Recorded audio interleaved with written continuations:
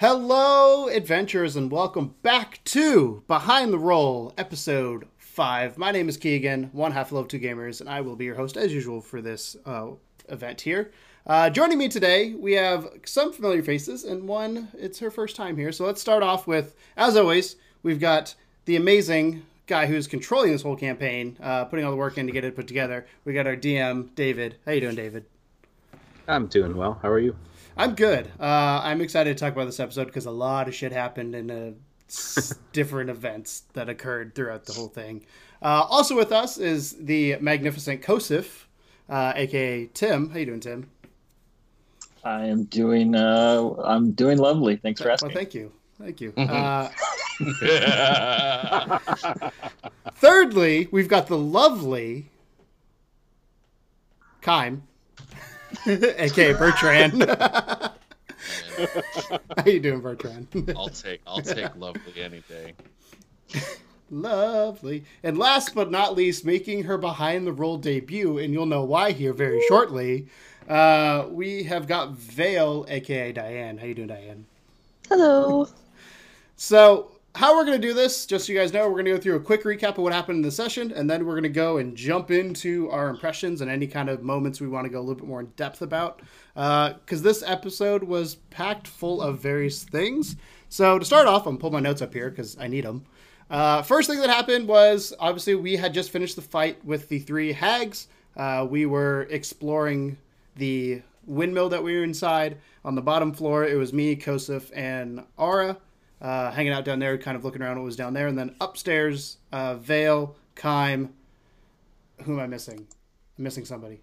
Welly all went upstairs and found children upstairs that were part of this whole excursion. And the windmill itself was a place where these hags cooked kids and served them into literally meat pies. So we started there. We did some investigation. We had some discussion of kind of what we wanted to do with the kids because we actually went to the windmill on the way to Valaki, which is the next city we ended up going to, which is where we end up in the majority episode. We do get to Valaki. We give a solution for the kids what we want to do. From there, we then go to the tavern and eat some food and kind of rest up after our battles. We were all pretty hurt, apparently, other than David was telling me Welly never took a hit, which kind of blows my mind, that whole thing that she never took damage. So we went to the tavern to kind of heal up. And then last but not least, and I'd say probably the big chunk of the episode that we'll get into at the very end here is, I called it Vale Questions Rictavio, aka Vale's Excursions. Vale decided to question one of the guys in the bar, and he turned out to be somebody who he didn't appear to be. And that led to a lot of things going down. A lot of information being held, a lot of surprise moments, a lot of moments I know that I was nervous and excited about. But let's start with the highlights, and let's start back in the windmill. First off, I want to start off by saying one of my favorite moments is the discussion of the kids, because that seemed to go on, like, that was threaded all the way through, like, because me, Kosif, and Aura, Latrine, did not know about the kids at all. Because we never made it upstairs to them. So I was playing it the whole time with that lack of knowledge, I guess, of not knowing what was going on upstairs. And then Kime and Vale and Welly were all up there with the kids and knew what was going on with it. So what do you guys think of kind of that moment there of the discussion of what to do with the kids? And once we did realize, Tim, that there were kids, kind of our progression of what to do with them and how we went about, because I'd love to hear everybody's opinion. I specifically want yours in this, Diane, because you were upstairs and then you were going to come downstairs, but then you stayed upstairs to protect the kids from, I think, us. At one point, I think you said, I said, you want to introduce them to Torbjorn? And you go, I go back upstairs. So what was your thought about keeping the kids upstairs? Let's start with that. Why did you want to keep them upstairs initially? Initially it was because I didn't know what was going on with the bodies of the hags or the witches. Mm-hmm. I didn't want them to be, I mean, they're already freaked out enough about being made into pies. I don't know if they knew that or not, but I didn't want them to walk downstairs and see all the gore and dead bodies. You know, yeah. Which makes sense. I mean, us as having just fought, coming up there being as beat up as we were probably wasn't a very encouraging sight either. If I remember correctly, I think her name was Myrtle, was the girl's name.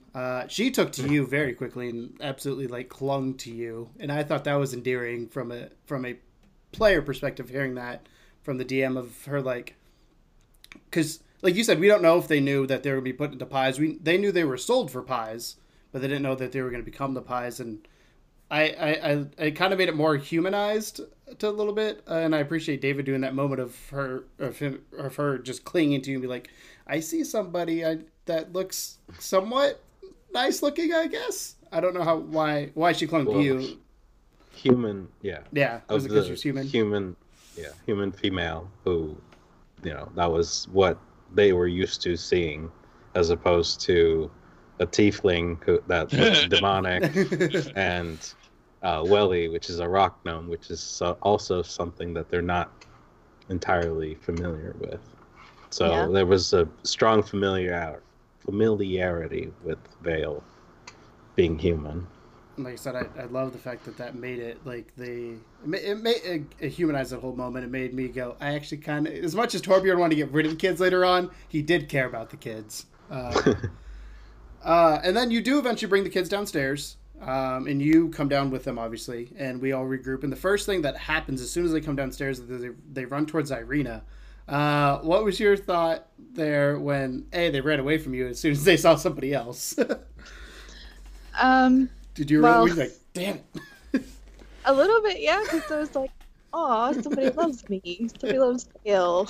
But, I get that they would run to somebody who is more familiar to them than staying with the stranger, regardless of what the situation is. So it's understandable. It was just a little bit kind of like, aw, man. Did you have well, she would go back and forth, like when you were traveling.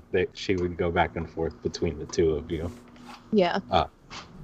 So I remember that. It wasn't like she was just like, forget that one. And I assume Freak during this whole time, because Freak is the one without the soul. I assume he was just kind of I picture him kind of like a zombie-esque kind of going with us. That's pretty much how they are. Like, they perpetually terrified zombies. So he was not showing any emotion at all. But Myrtle, I quickly came to enjoy her as much as, again, Torbjorn wanted to get rid of her. I do want to talk a little bit about the thought process, because we did go back and forth when we had the kids. Kind of one of the discussions that came out was, should we stay the night in the windmill? Should we go to Valaki and see what we find in Valaki? And then one of the things I kept arguing as Torbjorn is, we don't know what's in Valaki. What are we going to do with the kids while we get there? So the three prongs there are, do we stay? Should I stay or should I go? I think as Tim said. And then the kids concept, I kind of want to get everybody's perspective. And we'll start with Bertrand here to kind of get your perspective on what you were thinking with the kids, whether you wanted them to... Did you want to stay in the windmill, or did you want to go? What did you want to do with the kids in that moment? What was your thought process there?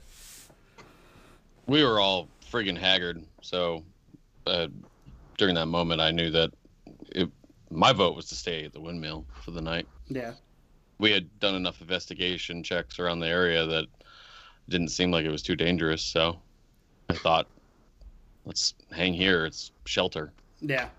And that's similar to what I was at that point, where I was like, hey, because I think at one point we're all like, let's hang here and see what happens. And then DM came in with a hint, or Costa's intuition, we don't know which, came in and said, hey, we should probably go.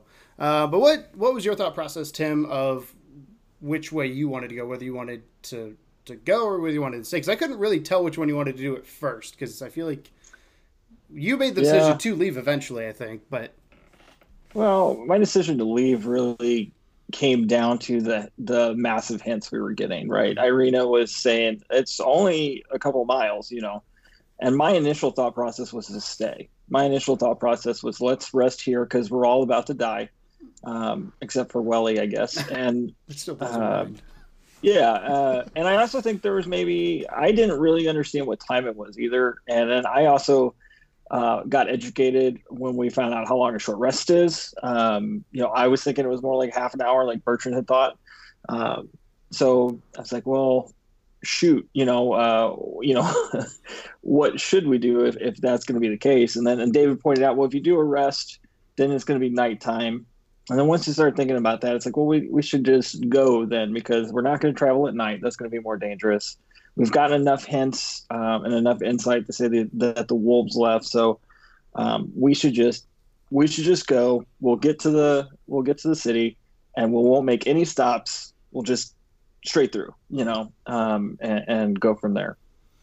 What about you, Diane? What was your thought process on this? Were you camp stay or camp go?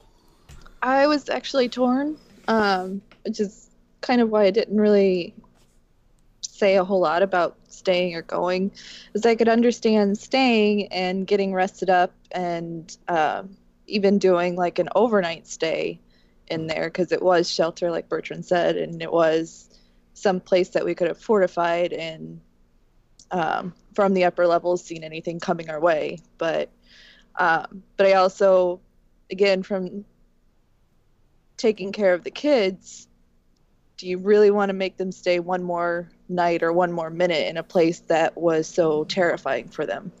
Yeah. So. And I was camp stay, just from the fact because, like everybody said, it's shelter. We knew what was in there. We were familiar with the area. We didn't know what we were getting into Valky. For Torbjorn, it was the known aspect of what was going on. I didn't even think from the perspective of the kids, like staying in the same place that they had seen probably who knows what go down beforehand, and how they were treated to that point. But my maternal instincts were kicking in. Yeah. Sorry. I didn't even think about it. I was like, it's just kids. Kids will be kids. But my thought again was the fact that we could fortify the door. And one of my favorite jokes Welly made halfway through was, she was like, I could put a sign on the wall and just say it's mine. I don't know why I found that as funny as I did, but I got a good chuckle out of that one. I thought that was funny. Yeah, and I told Cody actually after the episode, I go, I can't remember if I'm proficient in carpentry, but if I was, I would have made a badass sign for you. But let's hear the DM, because the DM has given me some information of what would have happened if we had stayed. So what would have gone down, David, if we did stay? If we had chosen to remain? So the Night Hag's souls are bound to cross back to where they came from, right? Except in Ravenloft's realm, they can't leave. Even the souls are not able to leave this realm. So the souls literally would have crossed over to the ethereal plane, or at least Morgantha would have crossed over to the ethereal plane, and then she would have used Nightmare on all of you, which would have actually reduced all of you. You gain no benefit of rest, reduced some of you to 0 hit points, and killed you instantly. So now we see why there was a big hint to go. I get that, but from a player perspective, like, that's just seems painful. By destroying the Ichor, you prevented that from happening by burning it. So if we had taken the barrels outside and burned it, then could we have prevented that? I don't know how you would have known to do that. Yeah, so. That's what I guess as a player, like, and as a DM, how is as a player hearing this news is like kind of like what the hell? How are we supposed to know any of that? Like, there's no game hints, there's no investigation check that. You got strong hints from the DM to move on. I get that, but like that's a nice DM move from your end. But from like a game design standpoint, is there something that you believe as a DM that maybe there should have been a letter or a book or? So here's something that why I did it that way, why I sort of forced the hand, is because the Strahd part is something I added, because the module doesn't. The module says Strahd shows up early and often and gets in your face early and often, right? And I'm like, damn, you guys are already getting to Valaki and still haven't even seen him with one exception. Right. And I felt like that was a moment where you affected shit enough that he would say, okay, I need to show up. But I was really afraid of what my influence there, how that impacted that decision too. And so it was one of those things where I was like, oh shit, they're going completely not the way I expected. And I just, I'm just gonna give them this kind of mulligan on that, because I felt like it was my fault that I kind of made that happen. You know what I mean? Which is fair.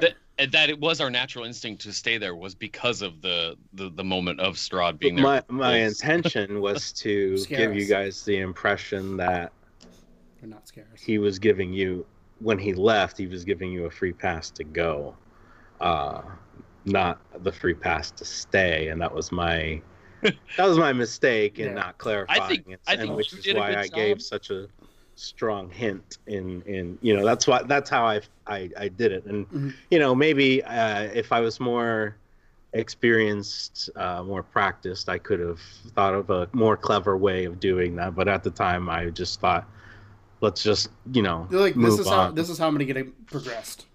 Right. Thinking about it, though, I believe that you did actually a really good job. You're just dealing with 6 players that are very untrusting of anything that's happening in this game. So yeah, like that was something that I kind of was like, oh man, did I go too far here with that? Yeah. So Oh, go ahead, Tim. I was just going to say, I know I said during our conversation that, and I think we kind of glossed over the fact that Strahd showed up. That's what I was going to touch on, is the Strahd encounter there. But I actually brought that up in our conversation about what to do next. Was Strahd knows where we are now, because he had just shown up as a counter argument as to why we should go. So like, I know it motivated me to think, don't let him see you too much, although I'm sure he sees pretty much everything in his realm. But it might be good for us to go if he now knows that we're here. So right. And then the Strahd encounter. So thunder happens, loud booms go on. There's a horse that comes from the sky, and Strahd shows up. Torbjorn goes out the door, peeks his head out to see what's going on. Immediately says, "Oh shit, this doesn't look cool. Call Kosef over."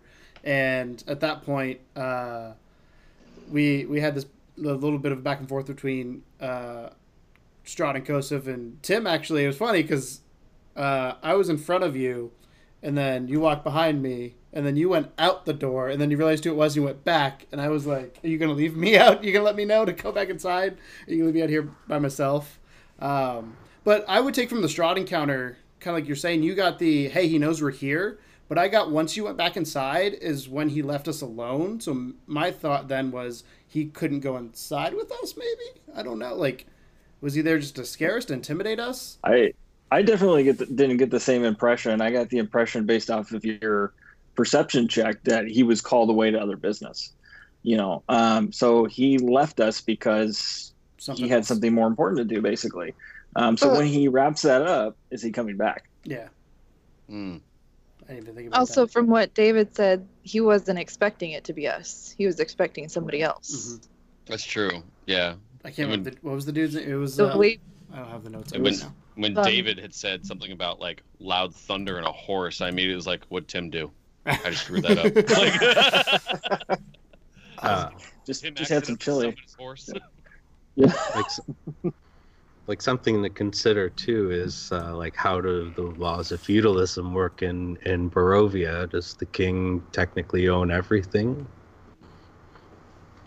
I don't know. Good question. So how far does the invitation have to go? Like where does that line get drawn if he's king? Yeah. Yeah, we didn't really think about that from Old English, Yeah. So Middle Age standards of property. But what was, because that was, other than Bertrand, that was everybody else's first time seeing Strahd. Some of us didn't actually see Strahd. I think Vale was. I was up on the second level still. Yeah. So were you Were you looking out the window or anything? I know Bertrand is actually looking out the window. Yeah, no, I was sitting on something with the kids, Just keeping them back. close. So you haven't actually seen Strahd yet. You just heard him. No, yeah. Yeah, Tim, what was your impressions of Strahd? Because I immediately called you over because I knew Torbjorn would be like, "This is big," so that's when I immediately was like, "I need backup. I don't know what's going on, but I don't want to deal with this." Well, I was uncertain if it was Strahd at first, so I asked a few clarifying questions. As when he showed up, Irina said the name Bucephalus, right, which was the horse. But I didn't. So I was unsure. Is she saying the person's Bucephalus? Is she just swearing? Like what? What is happening? And so then got the clarification that this is Strahd, and then the first thing I thought was, well, he charms people, so I'm going to back up and move back. And Keegan, I actually thought you were in the doorway, like so, and I think I did say at one point, like, get behind me. Yeah, you did. So I just kind of presumed and assumed that you were behind me in that moment. But like that, that's a classic bad guy moment. I'm going to show up, tell you how important I am, and then move on because you're insignificant. So it was a cool moment. Yeah, I really liked it. I think it was a good way to, I guess, not introduce Strahd, but first encounter with Strahd for a lot of us.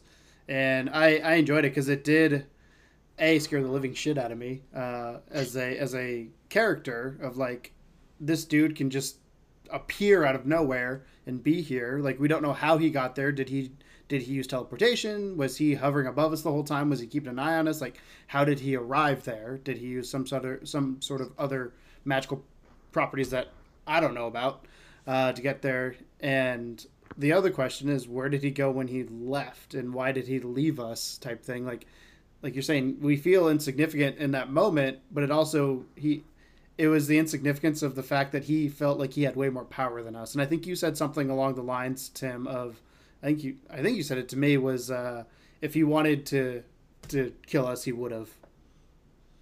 There's something along those lines. I can't remember exactly what it was. I think you actually had the insight and said to me, like, I'm glad he didn't attack us. And I think I agreed with you and made the comment that, it's arrogance on his part not to end it now. Yeah. And that evil is an arrant entity, essentially. Because he could have killed us, and he should have killed us, because now we have a chance to kill him. Was kind of what I was getting at. Do you think, here's just a hypothetical, anybody think he didn't kill us because we were too weak? Did you think he wanted to actually have a strong fight against us? Because I feel like that could have been a thing. It wasn't a big enough challenge for him. He's like, you guys are weak. I'm going to take you down. I don't want to take you down now because it's too easy. I don't think that's the point, yeah. But anyways, so from there, we then move into Vallaki. We safely make it to the city. Along the way, we found some Harry Potter boats that we might take at a later time, but we did not take this time. I was tempted to just row across to Hogwarts.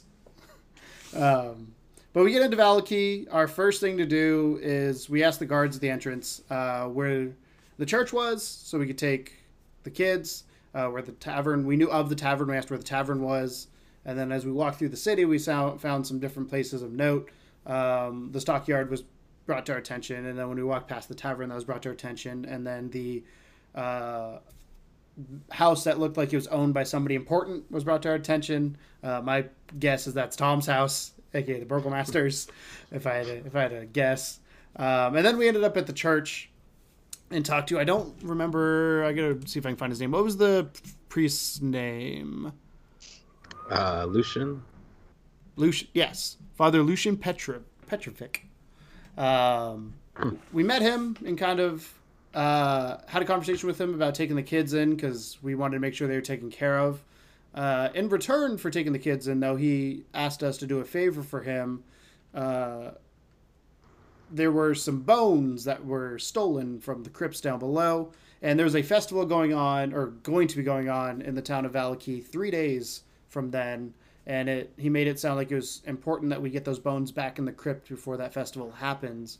And we didn't get back to it this episode. We ended up leaving, and we're probably going to go back at a later time to actually do that quest, I guess. I don't know what to call it. have do that adventure. But would you guys think, Tim? I'm going to ask you because you're a holy person in the world. What did you think about going into this church, and what did you think about them? Because David mentioned that they recognized your symbol or your symbols as their symbol.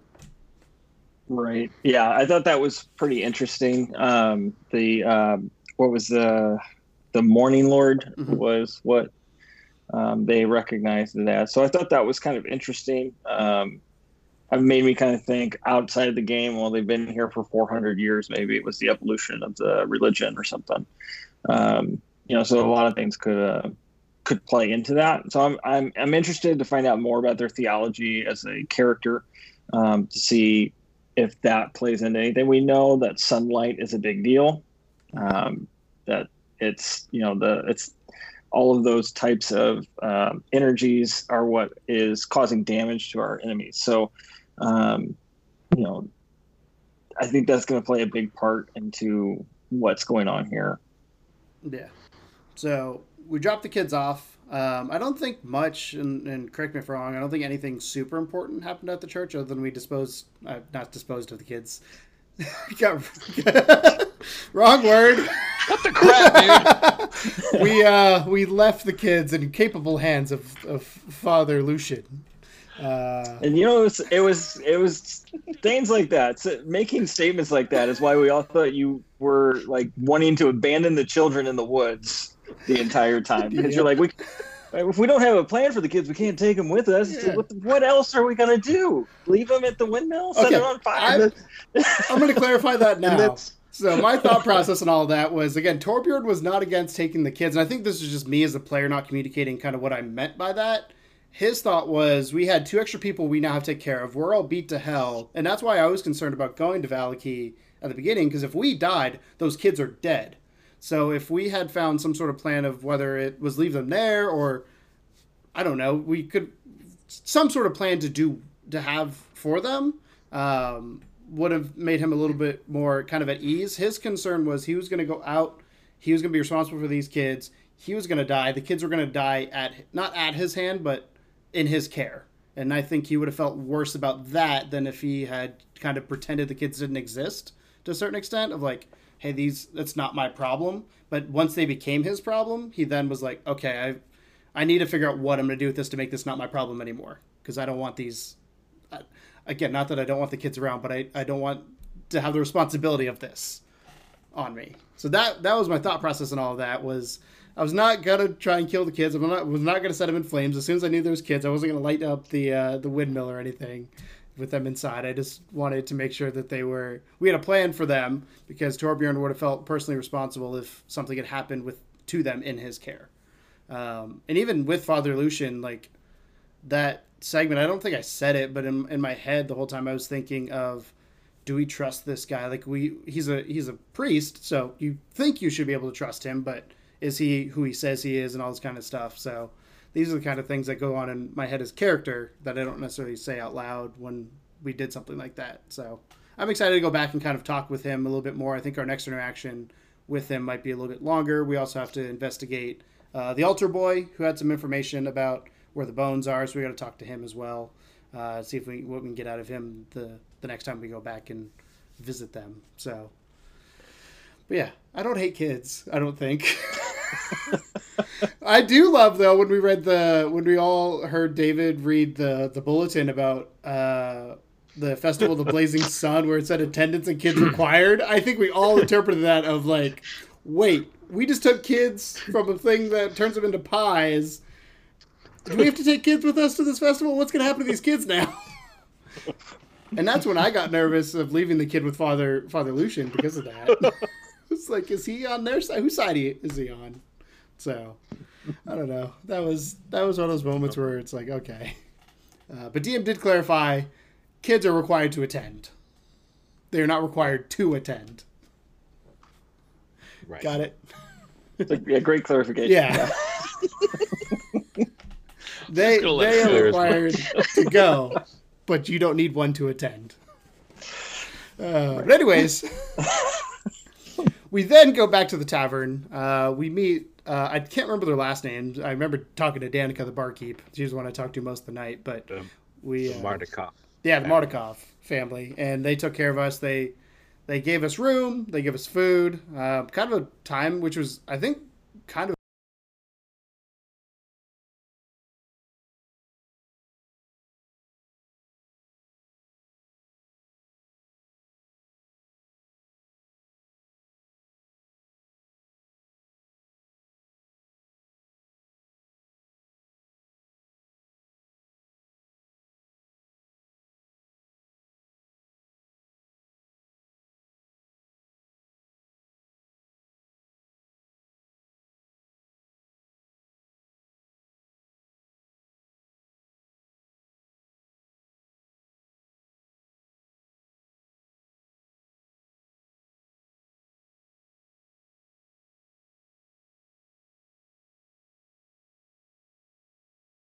appreciated it, just a time to relax and kind of, well, I thought we were going to relax and, calm our nerves and just... Technically, you did. Yeah, I did. Technically, I was there, having a good time chatting it up with Danica. By the way, David, the fact you named her Danica, all I could think of the whole time was Danica Patrick, and I was like, I got to pretend this is not Danica Patrick. Who's a race car driver? That's the module name. Is it? You didn't? Yeah. Okay. No. Yeah. So we got back. We got rooms. We're fed. We kind of, I feel like we're settling in for the night just to kind of take it easy. And then this wonderful bard, Rictavio, as he is so called, started to do what bards do and played music, made a little bit of a scene in the bar, and was having a good time trying to just cheer everybody up and drew some attention to him. He doesn't play music. He was telling stories. Sorry, yeah, because Bertrand was playing music to his stories. Right. That's what was happening. So he's telling stories of great adventures, and I think somebody did an insight check on him. I think it might have been Bertrand, where he's like, "Do I believe any of the stories he's saying?" And I think David was like, "They're exaggerated." Just from common knowledge, he was able to know. Yeah, those are just bard stories you tell. Yeah. So at that point, we're going in. We're having our time. I can't remember what prompted Vale to investigate Rictavio, because I was focused on what Torbjorn was doing at that point. What was your tip-off, Vale? I don't remember. A very strong suggestion from the DM. Well, I gave everyone who had high passive perception, a chance to discern that. That's why it was you, Ara, and Vale that had a chance to catch it, because it was 15 or higher, and that's why they got to roll to see if they got anything else. So yeah. And then Vale, Diane got a whisper. Can you share what the whisper was? Is it something that's the information's out, or something you haven't shared with us yet? Shared. That's the word. Shorn. Shorn with us. Have you shorn with us? Shorn. I don't English well, okay? Oh my god, your grammar. Yeah. English is not my strong suit. I'm a math You're kid. going to give me a brain explosion. It wasn't really information. It was just a little hint, and that was it. Yeah. Just, but I don't remember exactly how David worded it, but it was basically Rictavio is not what he seems, and that's all I had to go on. Yeah. That was it. So, and after that, it was just like a matter of, oh, okay, I guess I'll go be sociable and talk. Darn it. Like you saw. I mean, that's not Vale's strong sort of suit like, at all. Yeah. like a flaw in the how to disguise, like something that actually Bertrand later I noticed there was something about a shadow shadow mismatch too, that that happened, and that's sort of what kind of tipped you off about that. Yeah. But basically, it was just from your passive perception is what earned you the roll, and then you got the 20. What was it? something, and I was like, Having yeah, crap okay, you rolls all night. You got him when they counted. And then, yeah, he sprang that on me, and I'm just like, oh, shit. Well, I guess I got to do well now. So after that, you started investigating Rictavio. I can't remember when in the conversation, because he was about to leave, and you tried to stop him, and that was unsuccessful, and he kept going out. And then you followed him. I believe Kaim tried to follow, and Latrine tried to follow.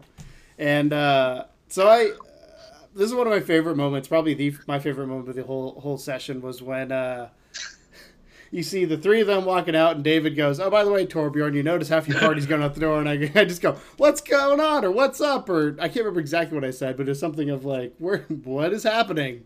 And immediately Bertrand was like, "I'm going to go back inside and pretend I didn't try to leave."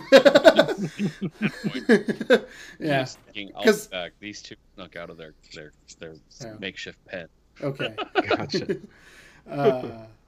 But we had that going on, and then I obviously yelled this from across the bar, so I'm sure quite a few people had heard it, so it probably drew a little bit of attention to them. But then after that, you continued to go, Vale, and then Nate, Ara, followed you as well for the first little bit there. What was this is what I want your thought process on, because you were 10 HP, you were talking to some strange man you don't know of, he seemed not who he was. What enticed you to keep going? Because that to me screams death. That did cross my mind that would happen. But again, very obvious prompts from the TM were kind of what kept me going. Maybe not very obvious, but because I didn't know if he was going to. I just gave you the option to follow. That's all. That's all I said. I said, "Do you follow? Yes or no?" That's all. That's all you had to say, yes or no. Yeah, and you went for it. I feel like in your "do you follow him?" there was an implied under verbiage of you don't have to listen to me. You need to follow him. I don't listen to David ever. So,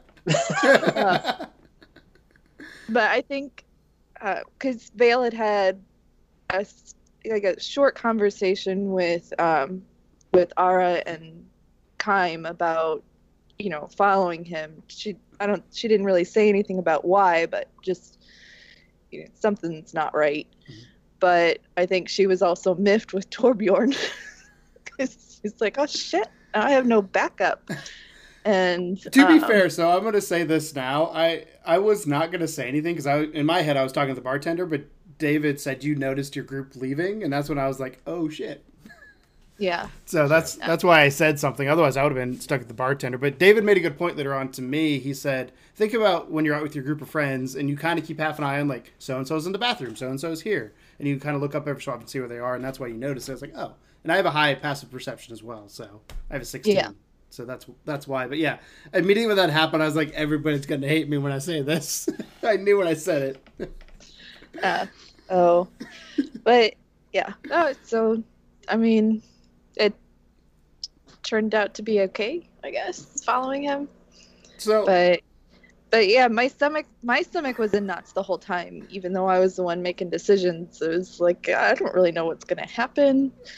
What did you think? Because you were stealthy the first part. He didn't see you for the first part, but then immediately, like the first checkpoint David gave you, you failed, I believe, and yeah, and he saw you.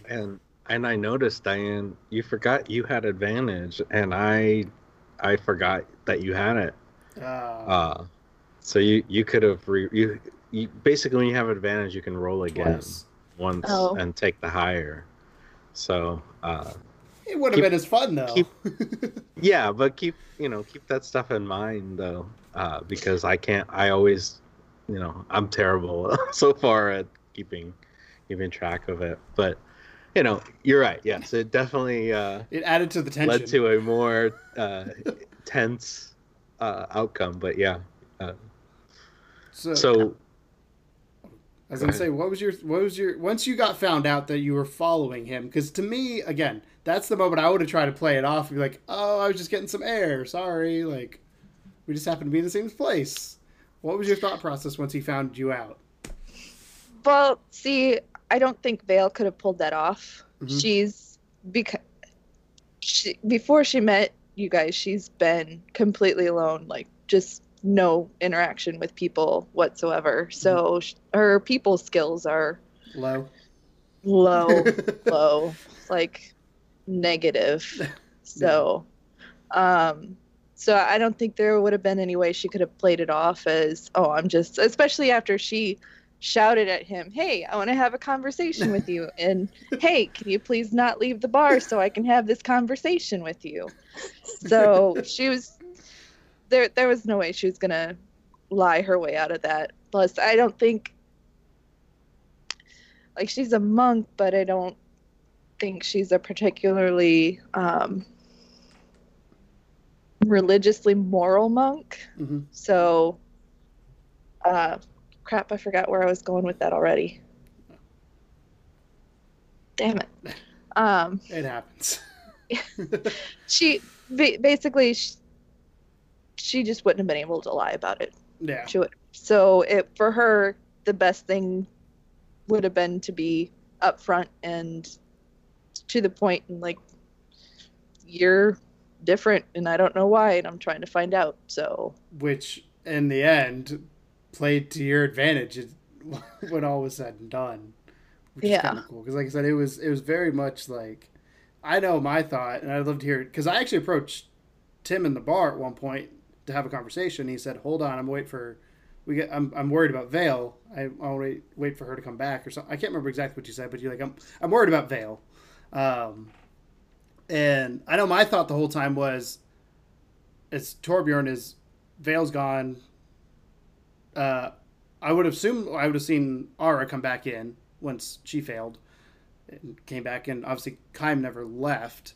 So you were out there theoretically by yourself in a town we had just entered, and Torbjorn was thinking about this stuff, but at the same time he didn't care, because in game, me and you don't have that great a relationship. Like, the only conversation we had was on the horse when we first found you. So like, I don't have any reason under the horse. Under the horse. Sorry, under the horse. Well, she got on the horse too. But like, Torbjorn right now has no real connection to you. So like, he was wondering where you were and what was going on, but at the same time, it was not to the point where he would have been proactive and said, hey, let's get up and investigate what's going on. Like, she's obviously been by herself. She's been able to survive at this point. She somewhat knows what she's doing, I guess, was my thought process in that. But as Keegan, a player, I was like, oh shit, this might be the end of our first character. So. Yeah. Well, I mean, so far, Vale doesn't really have a strong connection with any of the other members in the party. She hasn't really interacted with all of them a whole lot. I think she was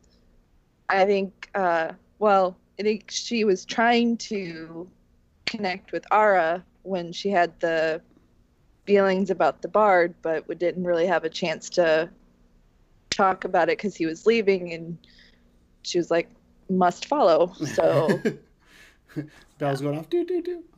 What was your thought, Tim, in the bar as Kosef at that point? I'd love to hear what you were thinking in character when she was out during this whole excursion, because this was probably, I would say, all of a sudden done, what, 30-ish minutes, I would guess it would take him to do the whole thing. Yeah, well, you try in moments like that, you try not to think, you try not to give your character thoughts they wouldn't have, because you have knowledge they don't have, you know. But I think from my character's perspective is, you know, I wanted to be available, but I knew I couldn't stealth. I knew I knew I have bad perception. I'm not going to necessarily notice the leaving until you called it out. And so I'm like, okay, I want to be here. I want to be available, but I don't want to blow anybody's cover if they're doing something. And I want to trust my party to do what they need to do. So I'm going to be here, and I'm going to be ready and available. And so, like, when you approached me about having a conversation, I assumed it was going to be upstairs. It's like, I want to make sure she comes back in safely. And if she comes back in with trouble, that we're here and ready for it.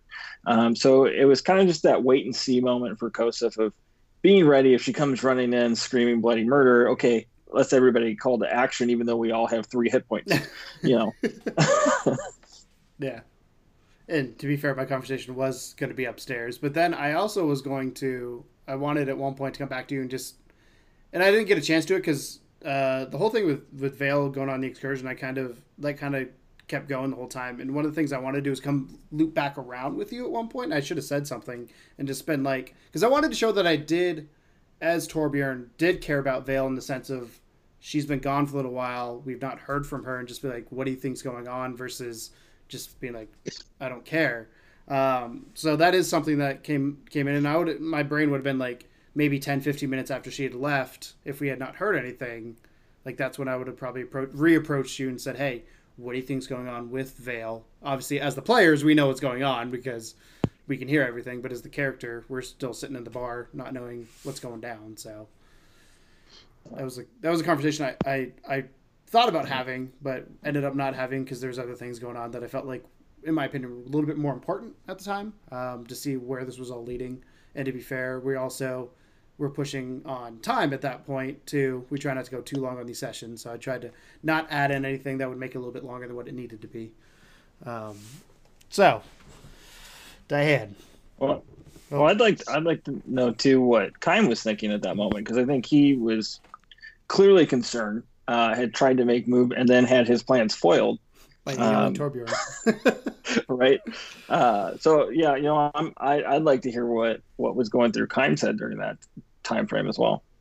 Yeah, the only thing that I was worried my character was worried for sure that something was going down, and I knew that I wasn't going to be able to sneak out of that establishment, but I thought our sneaky member could, and that's why I went upstairs to go talk to Welly to see if there was any chance that I could wake her up, but I don't think there was any stopping that story. I didn't want to interrupt anything that was going on because it was just so good.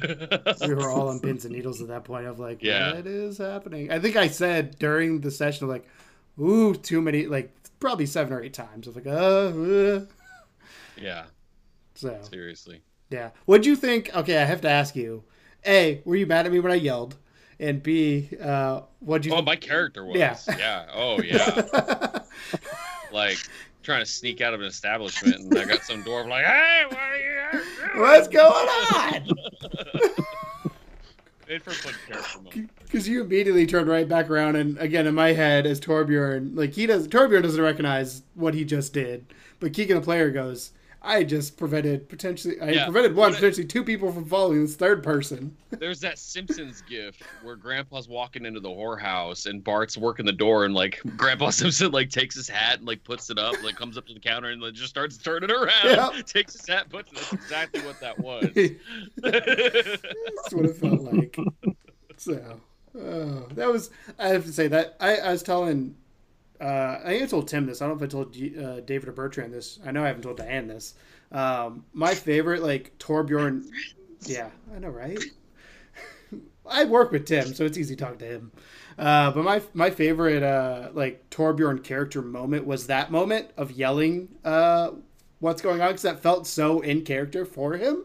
And the second one was... It was later on, but right before I went to bed, I just had this conversation with Danica, the bartender, of just... Or I guess tavern owner, of just like, what can we do for her? She put us up for free. She's given us food. Like, we didn't have to pay for any of this stuff. And it's just like, it was a very appreciative moment of like, it felt like he had a family again, that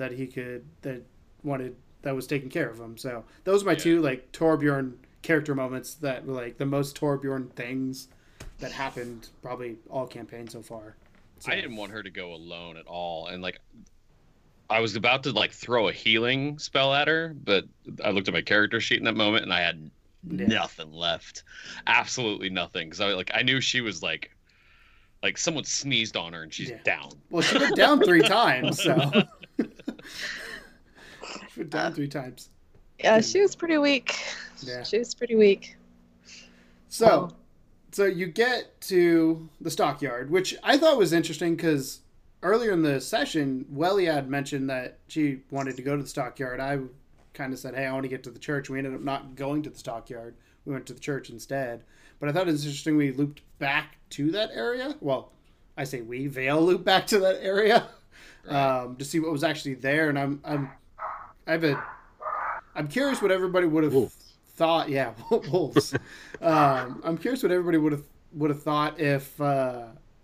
I guess Vale would have been the only one that would have gone back a second time. What would have thought if she had seen that again and then came back to the same sequence, knowing what was there where he was leading you to? Like, if you'd gone there initially and you'd seen what was it, saber-tooth tiger? Was that what it was? Well, yeah, but it was in a carnival cart, so unless you like went up to it, you wouldn't have known that. Yeah. Even then, you couldn't see in it. You had to climb up and into the trap, look into the trap door to see it. Gotcha. Which was locked, so So you're not going to see anything. So she wouldn't have known the potential danger there. She just would have known it's a carnival cart. Yeah. Unless she investigated and walked in and looked and all that kind of stuff. And then they probably would have been like, what the hell are you doing? Why are you searching our carnival? So, but when you got to the carnival cart and you found out what was in the cage, what was going through your head when you realized there's a giant ass cat in there that could probably tear you to shreds, along with this guy who you didn't really know at that point. I don't think he had divulged much information to you. No. Because the conversation happened after that. So what was your thought when there was now a beast involved that he was theoretically in charge of? Well, I mean, it was scary. Like I said, Vale has been basically communing with nature and animals. So, the idea of a saber-toothed tiger that is being trained by this person that she knows nothing about is not, ideal. She has more of an affinity for animals than she does for people. So she wasn't terrified, but she was just really very cautious. As I guess evidenced by the fact that when it started shaking the cage, she was like, "Oh nope, I'm out." Yep. Which is cool because that is a character moment. Because the first, like I said, when we first found you in the mist, you just kind of approached us and were wandering by yourself out in the nature. And again, I know I haven't interacted much with Vale as Torbjorn, and I don't really know much about your character's backstory at all, or anything that's kind of going on of how you kind of sit on things. But it was cool seeing that moment of having you, and I told Tim and David this after the fact. I go, it was cool seeing you have that moment because I knew nothing about your character, and to me it was such an awesome moment to see you step up to that plate. And literally the last 40 minutes of the session was this moment. And I think we all as players were super gripped to what was happening, what was going on, what the consequences could have been when you were adventuring. And then you get this whole other thing that none of us as player or characters know about, but as players now know, just all this information flips itself on its head, because Rictavio basically told you everything, which I thought was very interesting. When that started coming out, I was trying to listen, but I was also trying to remember. I guess Keegan was trying to listen, but Torbjorn was trying to ignore, just so I didn't get mixed up what I did not know. But it was one of those things where it was so cool to watch that moment with you. And I don't know, I think everybody can attest that probably was the coolest moment of the whole campaign so far, or up there as one of the coolest moments of the whole campaign so far, of seeing you go on that adventure and then talk to Rictavio and figure out who he was. And if you want to go into a little bit of what you discovered about Mr. Rictavio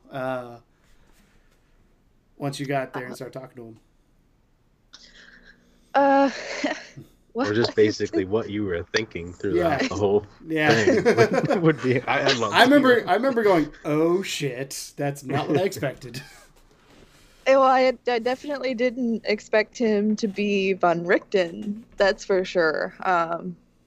Which you guys know as people, not as the players. Mm-hmm. But so I didn't expect that at all. I just expected him to be maybe another Madame Ava type who just had all this information, but he was just going to be more forthcoming with it. Mm-hmm. Simply because he was a person who wanted to see things change.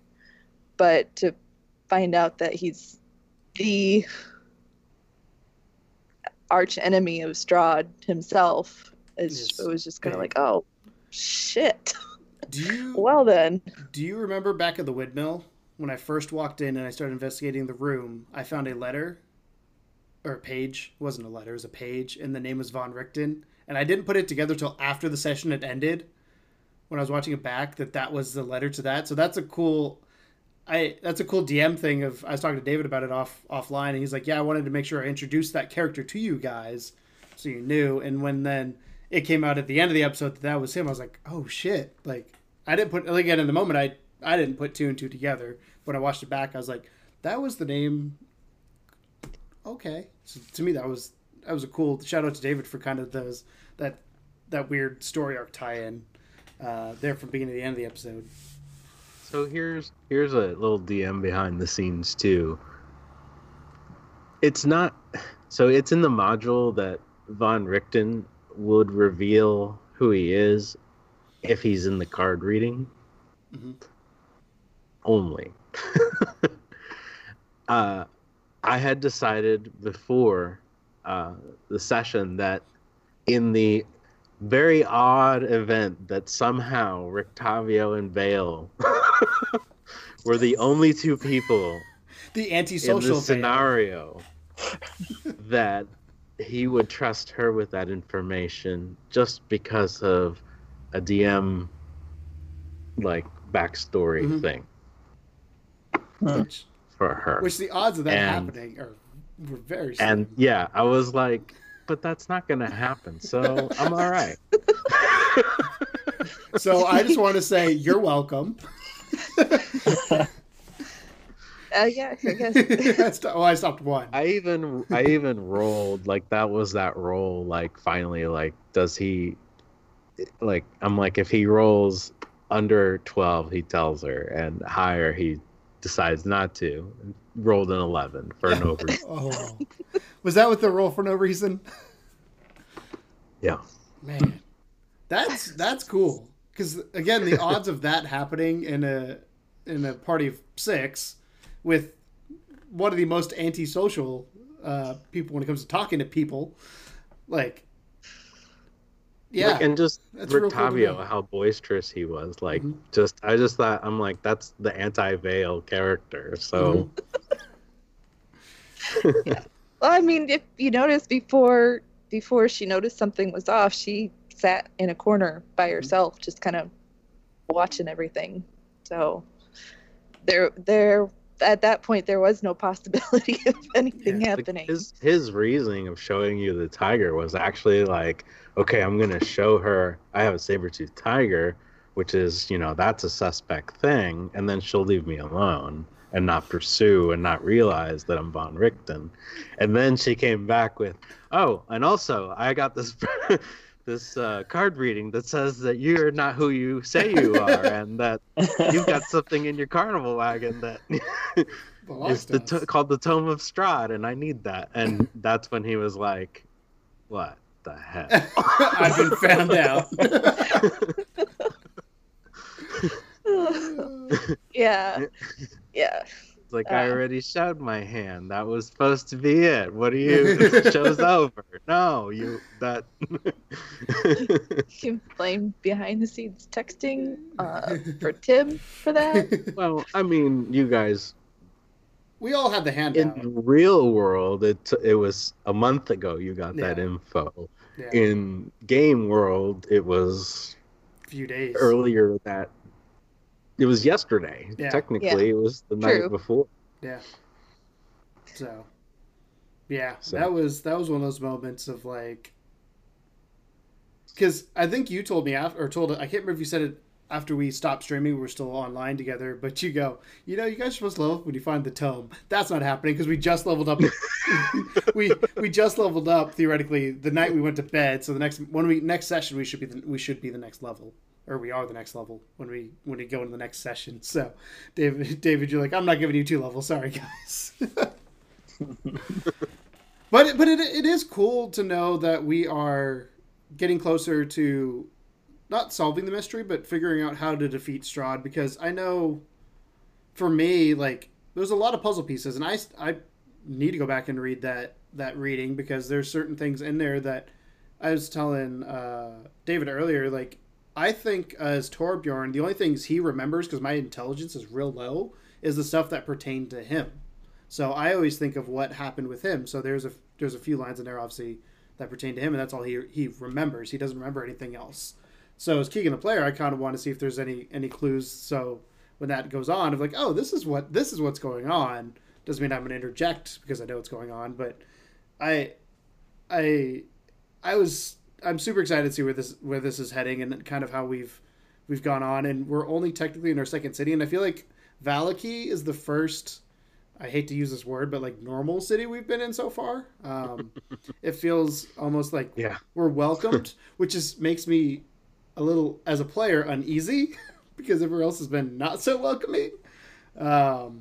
But Torbjorn is enjoying it. He just wanted, like I said last night, he wanted to, or that night he wanted to just relax and hang out and get some sleep after being battle tested, because you have to remember that earlier that day he was pinning a giant hag, grappled her against out a door, and was fighting her face to face, and was just like, nope, I'm done. I need to shut down now and get some alcohol in me. So, but anybody have any other things from the session that they thought was cool, or any moments that they want to bring up that I missed or that I didn't go over? I got to have probably the biggest Kosef moment, I think, at the very end with having the vision. And I know everybody else was kind of in the dark about what was going on with that. And, that's how that is, because you can't be in my dream, right? What you don't know is Torbjorn can actually read minds. That's probably why he's so messed up. Yeah. But that was a really cool moment for me to kind of RP through that and have that experience for the character. And it also, I think, impacted my character's mentality about where things stood for us as a party. I was putting on a brave face, but now I have a little bit more faith in why we should have that brave face. And I was telling Keegan outside of the game, I think that it's better now that we didn't have any of our conversation before that. Because I can now approach it with a different perspective. Obviously depending on what he's going to ask me, but or want to talk about. But I think it gives my character a little bit different drive, or another gear for what his motivation is. And I really enjoyed that David put it in there. So that was my first big backstory moment, and it was nice. Yeah, I completely, because I was right as we ended, because we had gone to sleep at that point. I just completely forgot that had gone on, because it didn't pertain to Torbjorn.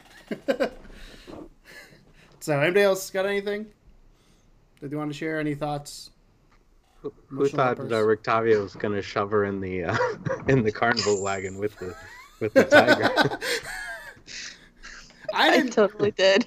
I didn't trust Rictavio. I didn't think about that till after, and I was like, oh my god, everybody was probably thinking that, but that wasn't even his intention. Was like, look, I have a tiger, that's my secret, now you know. Yeah, you were like that, and then you were like after the tiger finishes eating, he gets agitated and starts bumping against the against the side. He doesn't like oh shit, this is where I get knocked in. This is where I die. Hey, you would have died doing something that's cool. Actually in the module that happens. So. Oh wow. It's not. I wasn't trying to just. That. We weren't tense enough already, is what he's saying. So you need to add a little bit more drama. Yeah. Otherwise, it's just this all is talking. A horror story. If you're not somewhat on the edge, I'm not doing my job, right? Yeah. Speaking of horror stories, next session, next week, we'll be having the other half of Level 2 joining us. Tom will be joining us as the Burglemaster of Vallaki. So I'm really curious, because I don't know what his experience is with RPGs. Probably, I know he's played some in the past. I know he hasn't played D&D at all, so it'll be interesting to see how all that goes. But I'm excited to have him on board to kind of bring him into this loop, because I think we can all say we're having a lot of fun doing this. in the extent of like the stories and all the stuff that comes out of it is I know I enjoy talking about the session after the session happens every time, and I think we're always excited for the next session when something goes down. And I'm excited to have Tom. I'm excited personally to explore a town that seems safe to be able to explore and just see what's going on in this town and kind of get a better feel for where we are. Obviously, we've got to go back to the priest and figure out what's going on with the bones and why they were taken and all that kind of stuff. So we said we were going to do that the next morning. So I'm just excited to see what next session has. I say it every episode, but I feel like every session gets better than the last. And definitely with this Veil moment, again, for me personally, it was probably one of my favorite moments of the campaign because it was the most on edge I have been in a long time. And I think us not resting up made it even more on edge because we knew you were low health. So if we'd rested up at the windmill and say we didn't die, or if we'd gone to bed and she didn't investigate Rictavio and say Rictavio came in the next day, it would have been a different story because she would have been full HP. She could have taken him out. Probably, I won't say no problem because I don't know what he has in his bag of tricks. So. I thought that comment was interesting when you were like, I could take him out. I was like, you could take Rictavio out. Von Richten. Yeah.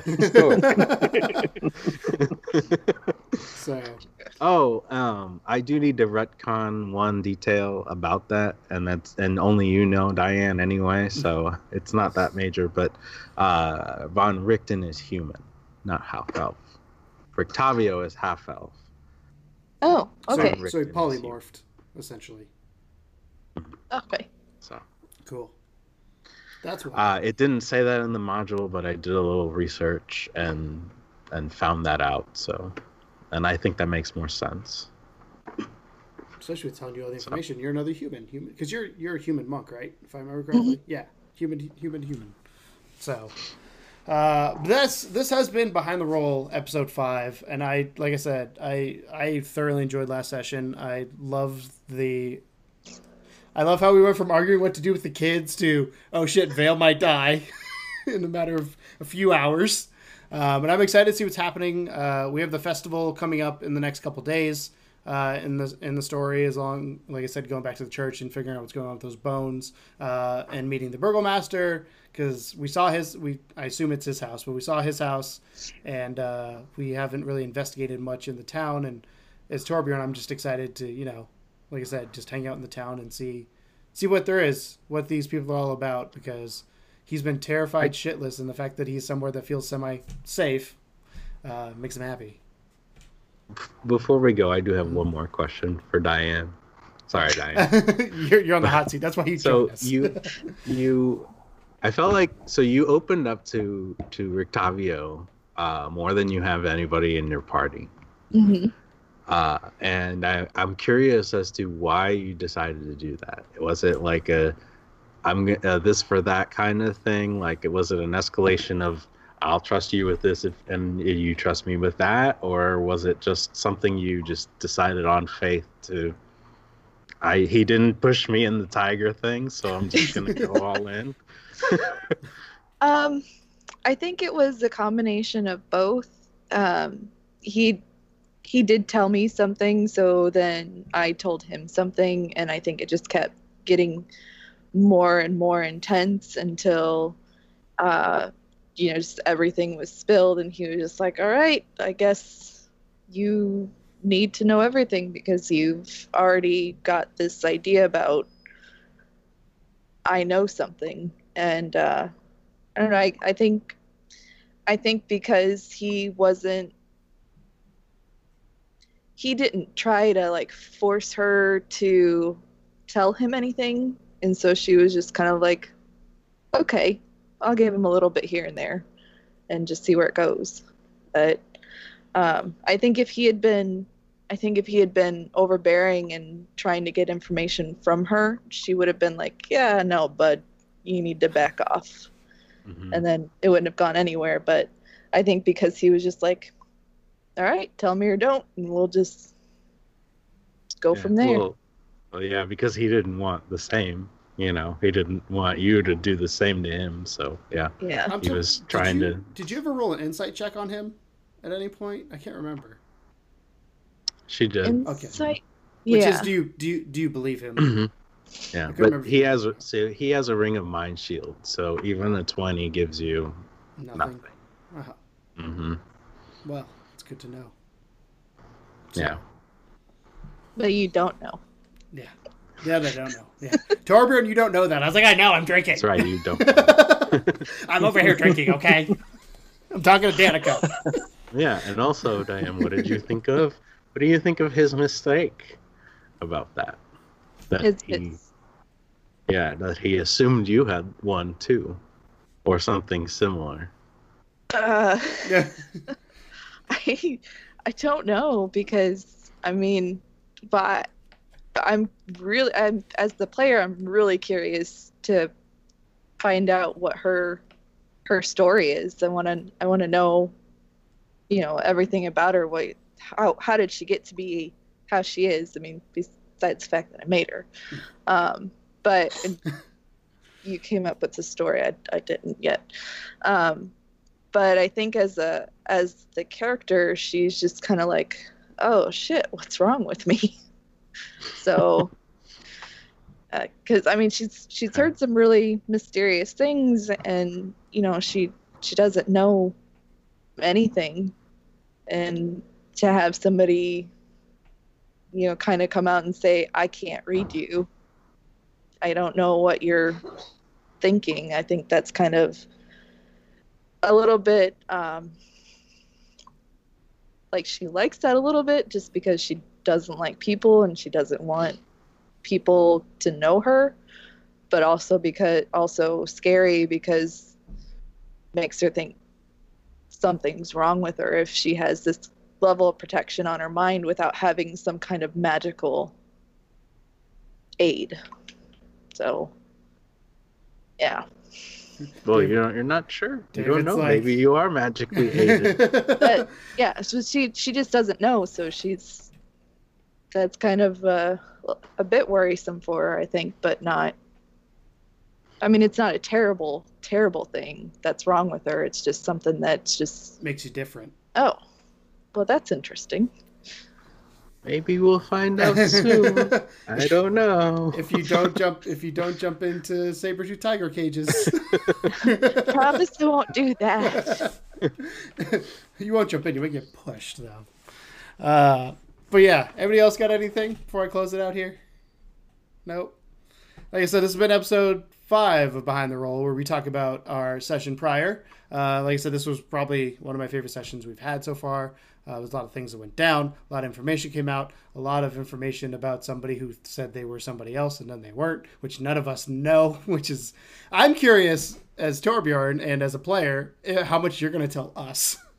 Are you going to tell us everything? Are you going to tell us some? Are you going to lie to us? Like, that's... When I found out some of the information you're getting, I was like, man, I don't know any of this. I wish I did. Not that Torbjorn would act upon it, but, like, as a player, I'm kind of like, what's she going to say to us, and how much is she actually going to tell us? So guess you'll just have to true. wait Yeah. to find out. yeah, She's sworn to secrecy. yeah. You was gonna say you told me you wouldn't. So. But I'm excited to see what happens there. If you want to, you can go to savebytheroll.com. You can check out all bios, all character bios there. You can check out our merch. Every episode is now up. Episode 5 is now live. Also, this is the first time on here that I've said it, but we are now officially on every single podcast platform for Behind the Roll and for Save by the Roll. So we have every episode live as of right now for Behind the Roll, and every episode live for Save by the Roll. Episode 5, as of recording this, will be going up very shortly. Hopefully it'll be up before this video goes out. But I'm excited about that because I know a lot of people were asking. I had a few people ask me for podcast form, for audio form, because they prefer it over video form, which is understandable. I do the same thing. But you can check it out there. Again, my name's Keegan, one half of Legends Gamers. Thank you guys so much for hanging out, as always. I forgot my outro. Thanks for adventuring, guys. Bye.